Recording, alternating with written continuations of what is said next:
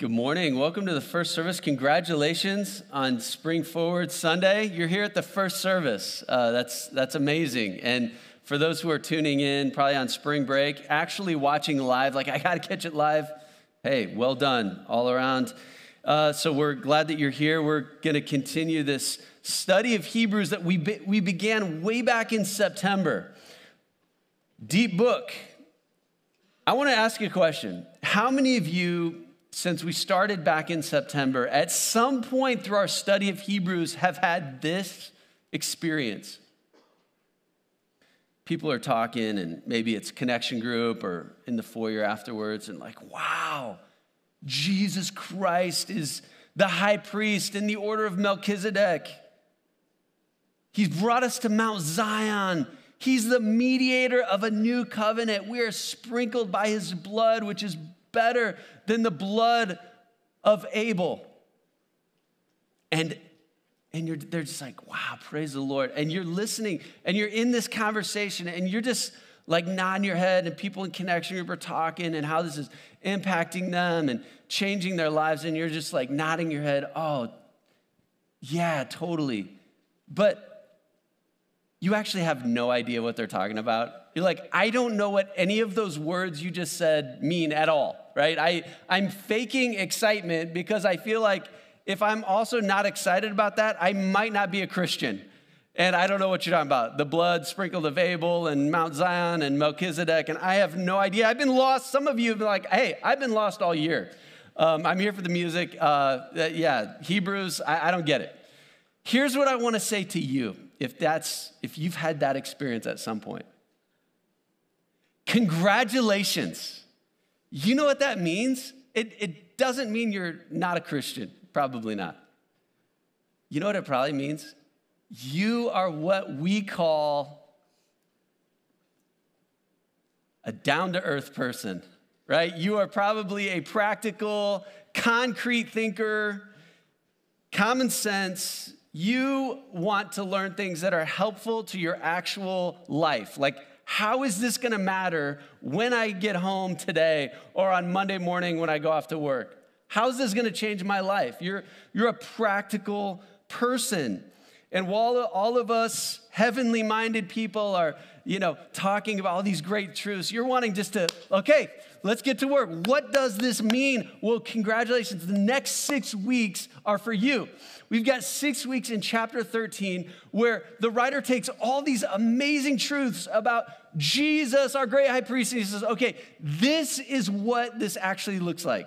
So some of you are like, sweet, I can get this. This shouldn't be hard unless it's possible that I will overcomplicate all of this and make it more confusing than it should be. But you guys should be able to find something today. We've got a few things that I want us to think about. And our text is, I'm going to start in Hebrews 12:28. It's the last couple verses of chapter 12 and see how it flows into 13. So he says, therefore, in light of everything he's talked about, therefore, since we are receiving a kingdom that cannot be shaken, let us be thankful. By it, we may serve God acceptably with reverence and awe, for our God is a consuming fire. Now here's chapter 13, verse 1. Let brotherly love continue. Don't neglect to show hospitality, for by doing this, some have welcomed angels as guests without knowing it. Remember those in prison as though you were in prison with them, and the mistreated as though you yourselves were suffering bodily. You know what all these great truths about Jesus mean practically today? 3 things. 1, love each other like family.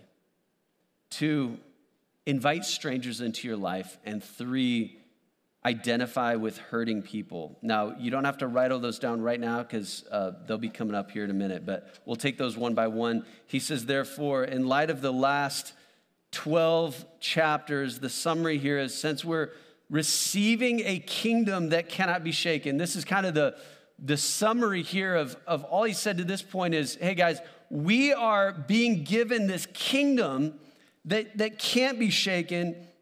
He's looking at the kingdoms of the world that are shaking. And he says, look, we have a kingdom that's not shaking. We're looking around at an earth that's shaking. And he says in verse 27, one I didn't read about, there's a final judgment where there's going to be one last time that God shakes the earth in judgment, brings everything under the authority of King Jesus. That's a day that we are eagerly anticipating. But he's looking around at the earth and he's saying, it's shaking, isn't it? Wait, let me check to make sure it's still shaking. I need to check the news this morning. Here it is. See what's going on in the news. Yep, still shaking. Earth is still shaking. Let's see. What do you think in 15 minutes? Check the news again. It's still shaking, right? Inflation, or all this stuff that's going on in our world. And like the 24/7 news cycle is basically a reminder of, yep, still shaking, right? The earth is still shaking. But here's the thing. But not for you, Christian. You are a part of a kingdom. You are a citizen of a kingdom, and the ground is not shaking under your feet. You are receiving this kingdom that's not shaking. It's unshakable.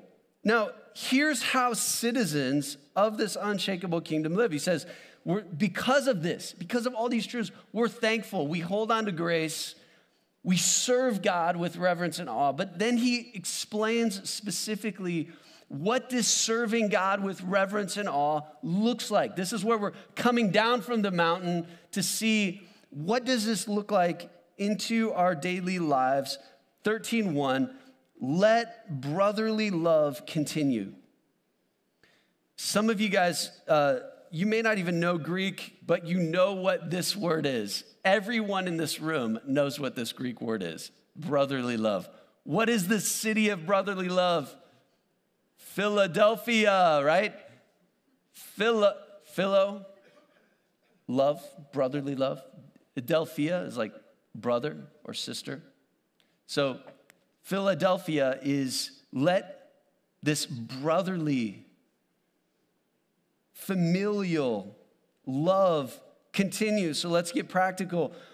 Unshakable kingdom people. Here's what we do. We, number one, love each other like family. The implications of all that we've learned this entire year, application number one is, so therefore, love each other like brothers and sisters, like family. In Matthew 23, remember, Jesus is calling out the hypocrites in the kind of the Jewish system, these rabbis and teachers and Pharisees, and he says, hey, I don't want you guys, you disciples, calling each other rabbi, father, teacher. Why? Because he says, you're all brothers and sisters. You're a family. Like, we're gonna do, kingdom people do life differently than these religious systems. They're all about a performance, religious performance. They're all about titles and like pursuing this power and authority. And he goes, you guys are gonna be different. You guys are gonna be like family, brothers and sisters. Let me ask you a question. Now, this is not complicated, but let's unpack this a little bit, see what this looks like. What's the number one thing that families do? You could say a lot of things. I think one of the things families do is families get together, don't they? They just get together. It's like, why are you going home for Thanksgiving? I don't know. I don't like any of these people, but they're family, right? That's what we do. We just like get back together. Why are you spending spring break in this nice warm place with family? It's like, you could be with anyone on earth, and it's these people. It's family, right? That's that's family. That's what we do. Well, we are no different. Why do we get together every Sunday and have that awkward, like, hey, meet someone new around you? Why do we do that? we do that because they don't do that at basketball games. Like, hey, everyone, before we tip off, sing the national anthem, why don't we just take a minute and just introduce yourself to the people around you? Give them a warm welcome. Or the band, the concert's about to lights, and the front band person stops the show and is like, hey, just take a minute, greet those around you. It's weird that we do that, isn't it? It's weird, let's face it. Well, there's a reason we do that. And there's a reason we show up on Sunday, the day that Jesus was raised from the dead. We show up because that's what families do. We get together. This is another reason I'm super excited. I've seen a lot of families and people that are even continuing to come back. It's been a long couple years, right? Since COVID, and I'm seeing new people coming back, and I love that. It's like, welcome back. This is family, and we get together. It's what we do.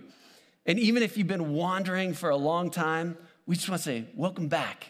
Welcome back into the family. So that's what we do. But there's a danger in this thing that we're doing here this morning. There's a danger in this thing right here. What is this thing? Well, it's like 750 chairs all facing one person. There's a danger in this. It's that you can start thinking about church as an event. Like it's this thing that you show up to and you come and sit down and you listen to a band and sing along and kind of listen to this person who's up here speaking. There's a danger in that. So think about it this way. Answer this question. If you had to answer this question and someone asks you, how was church this morning? So everything you've experienced to this point, you just have to answer that question. How was church this morning? What is your answer to that question typically? How do you answer that question? Well, I usually answer it in terms of, how was the musical and preaching performance, right? How did you like the music this morning? Was the volume good? Did you get everyone volume okay? A little loud and high, look at where the speakers are, figure out where you're gonna sit. You forgot the volume, figure out the songs you like. How was the sermon? Like, was it funny? Did it hit you? Was it engaging? All these things. So you talk about those things, right? Like that, hey, how was church? Well, it was like, how was the performance of church? But that's not the heart of, you can see here, Hebrews 13, like that's not the first application of that. The first application of Jesus as our great high priest is, love each other like brothers and sisters. You'll make sure you show up and this big event every Sunday. And that, of course, that's important. Of course, it's important to talk about how God spoke to you through worship and the word, but church ultimately is not something you consume like a basketball game or a concert or a movie or something like that. If I were to ask you, how was your Thanksgiving? How was your Christmas? And you start going off on how dad, he dried out the chicken on the grill. And I mean, grandma's potato salad was like way too salty. I'm like, that's great. I mean, food's important. Food really matters. But I'm kind of asking, how was your time with your family, right? How's your mom? How's your dad? Brothers, sisters? Like, how was the interaction? How was the time, right? That's what ultimately families get together, and families about the relationships, right? Not just the event of it, the performance of it. So everything we do at Veritas is we try to create environments so that two things can happen. One, so that you can come to know Jesus more. You can learn more about Jesus. We want you to know Jesus. And the second purpose of every environment that we create here at Veritas through programs or whatever, it's so that you will know each other. So you can get to know the people in your family. This is a huge family. There's like a ton of people to get to know, which is great news for you if you're like, yeah, I don't care for this person that's in the family. Well, there's probably someone else that you will care for, right? There's a lot of personalities and people here, a lot of ages represented, the diversity of the people in this room. You'll probably find someone that you can connect with. It's pretty cool. Like you show up and you just get to know the family, right? It's pretty cool that way. But that's the point of what we're doing. And here's just a little bit of advice for you. If you're new to Veritas and you're like, I don't feel like I don't know any of the family.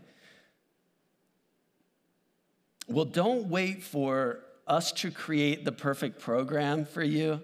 Don't wait for the paid professionals of Veritas Church to email you back, right? Because if you emailed me, chances are it's like buried and it's one of 2,000 emails in my inbox. I'm sorry. Can I delete all my emails now? Because I just did this big apology. Like, sorry for everyone I haven't responded to. Okay, that's great. I can clear my inbox now. But what I'm saying is take that step. Take that step to meet the people around you. And I love how Coach said it during announcements, like, find someone and just someone new and like, hey, I'm Mark. What's your name? I don't know if we've met yet. Take that step. And this thing we say at Veritas all the time, if you want it to be there, you got to bring it.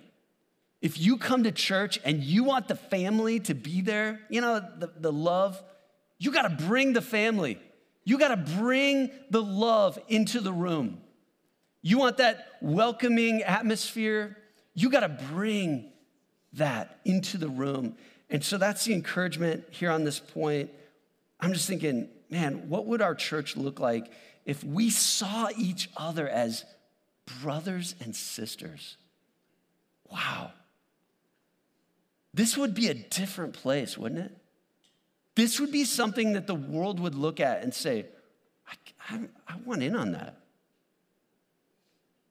Look at verse 2, the second thing. Don't neglect to show hospitality, for by doing this, some have welcomed angels as guests without knowing it. This word here for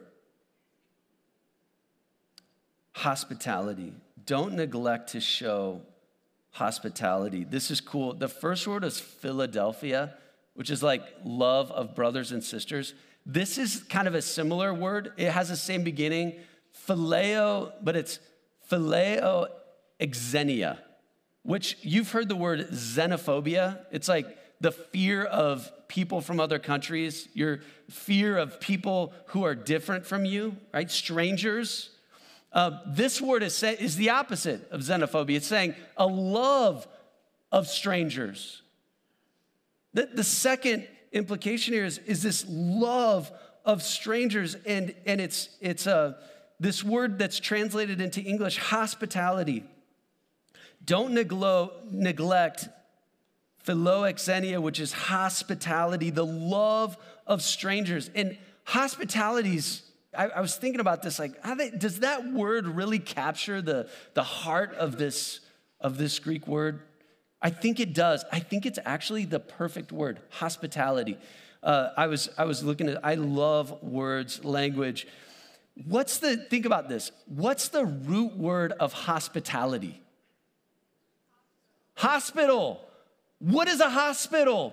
A hospital, from Latin, this hospice is Latin for guest or stranger. So a hospital, like by the etymology of the word, is like guest lodging. It's a place where strangers come and it becomes a house of healing for strangers. Isn't that cool when you think about what a hospital is?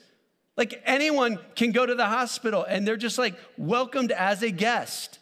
And the first thing, they just come in and they're like, how can we serve you? And it's immediate. It's like, we care about you. That's the church. Veritas. It's a house of healing. Isn't that cool?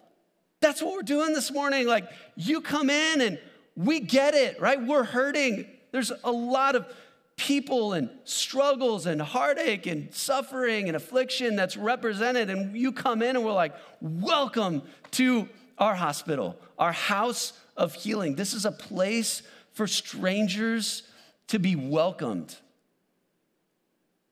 Right? We meet you where you're at, and we just want to love you where you're at and help you to find healing in Jesus. That's what we are. And you know what you are as you leave?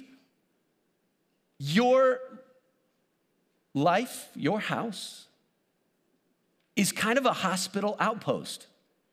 Like all these little hospitals around where we just invite people into our lives and we love them where they're at, and we model this application of Jesus is our great high priest, order of Melchizedek.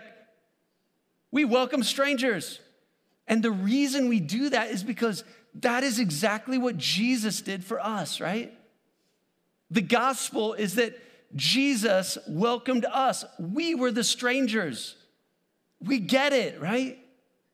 Because we were the ones who were foreigners and didn't belong, and he came into our world, invited us into his family. And so now we model that. And he says this crazy thing. Have you seen this before? For by doing this hospitality thing, some have welcomed angels as guests without knowing it.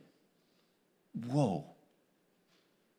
You guys, we had the crazy story. We had this guy came over to our house one time and he ate dinner with us. And as he walked out the door, he disappeared. No, I'm just kidding. That's not a real story. We all think of like, is that what he's talking about here? Like you just like welcome these people that they're an actual angel and they're just like, yeah, they're there one moment, they're gone. And so you might think, like, is the motivation here for hospitality? Like, hey, you never know. You might have that story that happens to you, right?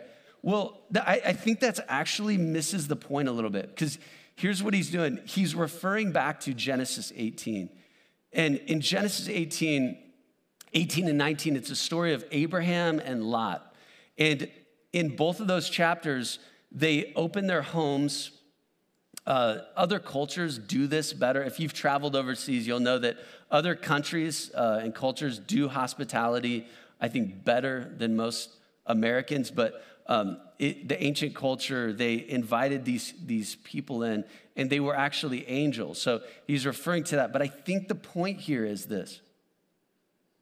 If you think about what happened in both of those events with Abraham and Lot, is that these people were saved because they hosted these visitors from God, right? The point of this being hospitable, because you never know if you're entertaining an angel, is it's all about the unexpected results of loving a stranger. Think about this. When you invite a stranger into your life, you never know what God might do. You have no idea what God is going to do through you stepping out in faith. And so the second point here of application to all of this is that unshakable kingdom people invite strangers into their life. So invite strangers into your life. This is scary, isn't it? Do any of you guys like kind of get the butterflies in your stomach feeling when you think about going and just talking to a stranger or inviting a stranger into your life? That's kind of scary, isn't it? It involves some risk. Like, what if I stumble over my words? What if I look like a fool? My dad, he always says this phrase, don't be afraid to be the one who loves the most. Isn't that a cool phrase? I know he probably got it from someone else.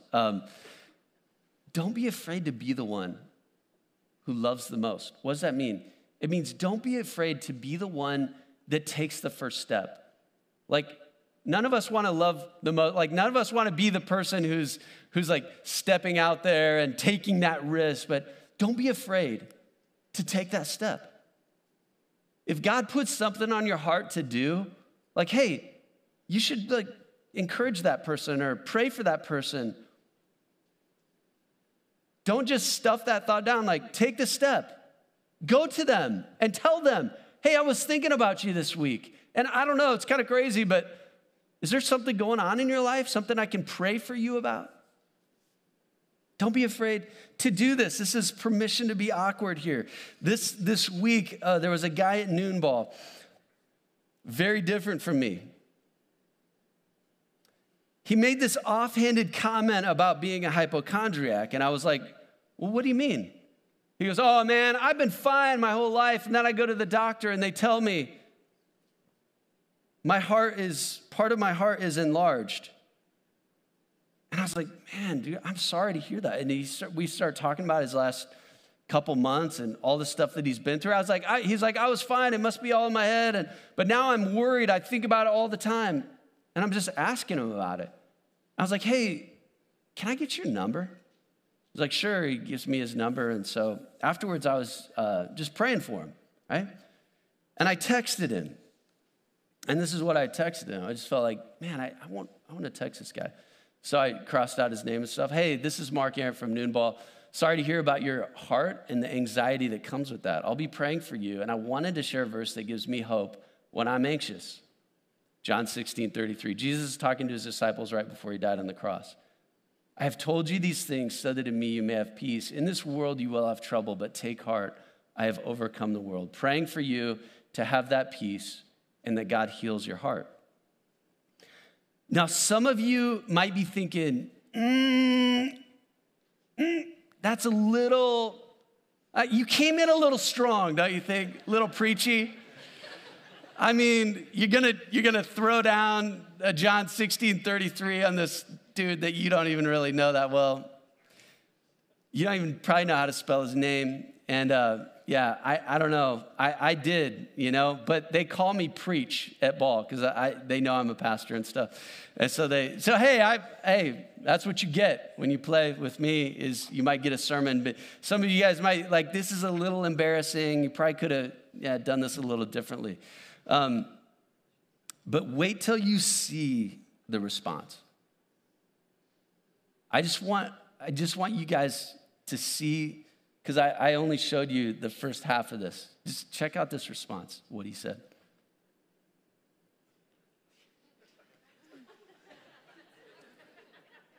Do you see his response? No, because I got ghosted. He didn't respond. Okay, so that's just like putting myself out there. And this is what I get, just ghosted. Okay, this is what it looks like when you love strangers sometimes. But you know what I say? And some of you are like, see, that's why I don't do this kind of stuff. Because that's what happens, right? But my theory is that my bad method of sharing the gospel is better than your method of not sharing the gospel. So anyway, you have that. But that's my theory. Like you just like put yourself out there sometimes. I see people doing this all over our church. I see people, of course, the Haverchamps, right? I see others. I'm looking at the Rao family. I'm looking out I was thinking about Chris and Lisa Olson this week. They're opening their home to international students and the way they love people. I'm just like, I could just start talking about the people in this room who just invite people into their life. It's so cool. Get around people that do this. Like, find Brad and Kelsey Verkler and just say, like, how do you do that? Like, talk to Dave and Marie Hicks after the sermon. Say, hey, what does this look like? How do we do this? So many of you model this so well. And I just want to encourage you, that's what it looks like to invite strangers. It's better to invite people into your life and home than a text, but that's whatever. Take that risk. Verse 3. Last thing, he says, remember those in prison as though you were in prison with them, and the mistreated as though you yourselves were suffering bodily. In the first century, prisons were like dungeons. And they didn't take care of their prisoners with meals and clothes. So prisoners often went cold and hungry. And they depended on people bringing them something. And Hebrews is saying, hey, Christian, be the kind of people that take food and clothes to people who are hurting and that need it. That's the kind of people we should be. This is like a step beyond just loving a stranger. This is like loving a prisoner, which is an even greater risk because you wouldn't want to do that in the first century because you might get identified with that prisoner, right? Like, oh, they're friends with them. Now it's costing you your social credibility. You're going to be considered guilty with them or ostracized with them. So the third point here is unshakable kingdom people identify with hurting people. He says, as though you yourselves were suffering bodily, like their suffering is my suffering, like I feel it deeply, and I come alongside and I'm with them as though it's happening to me. That's an amazing statement in verse 3.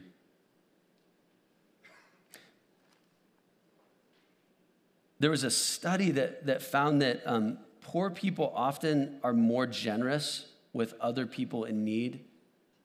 And I can't remember what they called this. It's like a social phenomenon, like a compassion deficit or something like that. Like when wealthy people look at poor people or someone who's suffering, they tend to say, well, they deserve it. Like, because I worked so hard and I'm not just going to give them what I have because I earned this. Whereas like poor people are like, hey, I get it. I don't have much, but here, have what I have. And that's how we get this, right? As Christians, because we know what it's like to be spiritually poor and lost and hurting, right? So we reach out to people. We have compassion.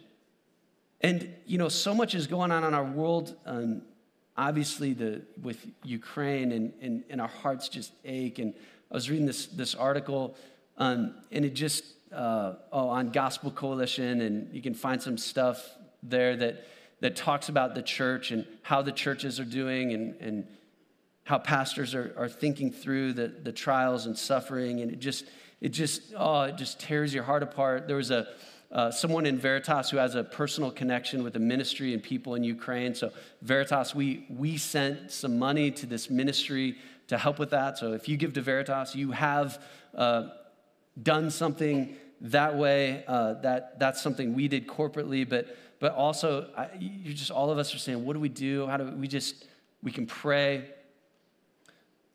But this also is a phenomenon that with social media, some of you have compassion fatigue, right? You're just taking in so much of all the suffering. And for those of you that do have a lot of compassion, you're just gifted that way, sometimes it's overwhelming to you because it's almost like you get bombarded with too much. And so my advice to you here in application to verse 3 is maybe to turn your eyes away from the screen and onto the people that are just right in front of you. Even think about the Good Samaritan story. It wasn't someone they were scrolling through and saw this person that was online on another part of the world and no, it was like they were walking by this person and they saw this person on the side of the road, right? I would say love the person.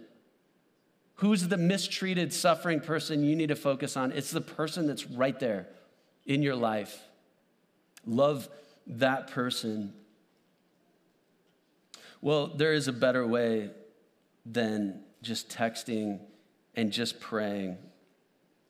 I think that this whole idea of loving like family, inviting strangers in, identifying with hurting people, is the closer you get to someone relationally, the greater your impact will be and the more you will be a personal presentation of Jesus to the world. Here's a time where I didn't just send a text. We were new to this neighborhood. in Ames when we bought our first house.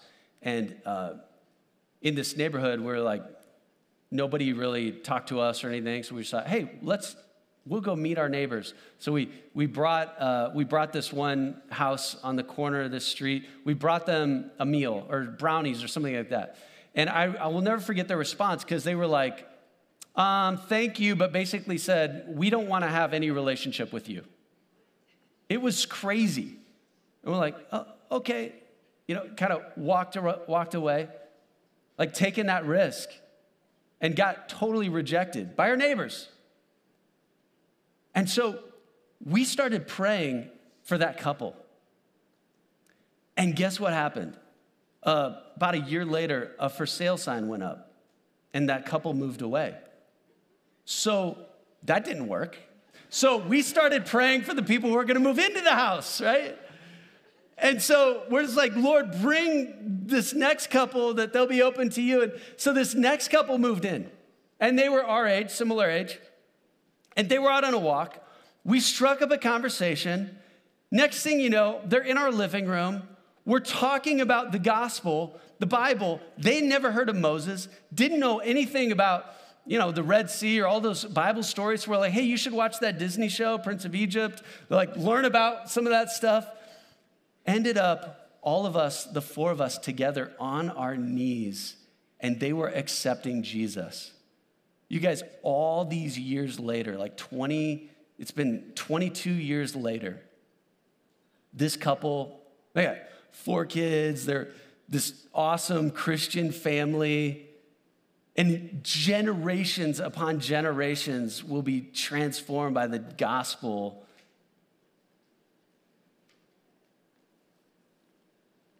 It's just stepping out there. And here's the gospel in this is what Jesus did for us. Think about the risk to the point of death on a cross. And now this is where it gets real. Church, come down off the mountain, and all this cool stuff you've learned about Hebrews, stop philosophizing and just sitting around at a coffee shop talking about how cool it is that Jesus is a high priest, and start doing something about it. Loving each other like family, inviting strangers in, and having compassion for those who are suffering. Let's pray together. We're going to close, and I'm going to give you a chance to apply this right now in prayer. I'm actually not going to pray for you, but I'm just going to lead you in prayer. Anyone can do this, right? You don't have to be smart to do this kind of stuff. So we're going to apply this sermon right now. I want you to start by praying for a brother or sister in Christ. Just in your heart, just kind of, you don't have to say this out loud, but just say their name. A brother or sister in Christ, and pray for them.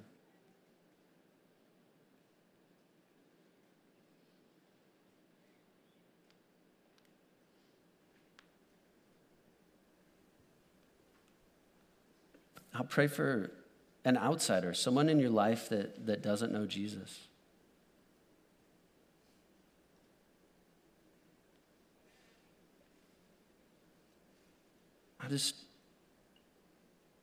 Can be real simple, right? Jesus, save my friend, fill in the blank. I'm praying for that guy in my text that I texted. Lastly, just pray for people who are suffering right now. Maybe someone in your life that you know, or maybe this would be a good time to pray for the church in Ukraine, the refugees.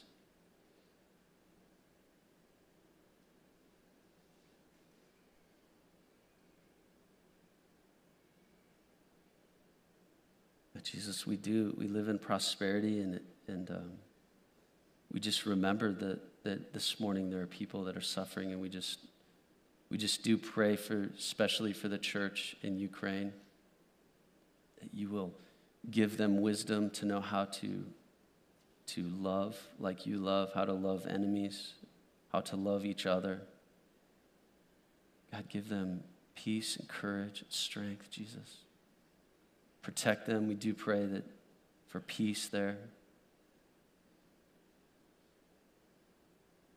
Jesus, thank you for being a great high priest who stepped into our world and loved us. We were orphans, and now you call us family. Thank you. And Jesus, as we are sent out here, Holy Spirit, lead us to be your ambassadors. In Jesus' name, amen.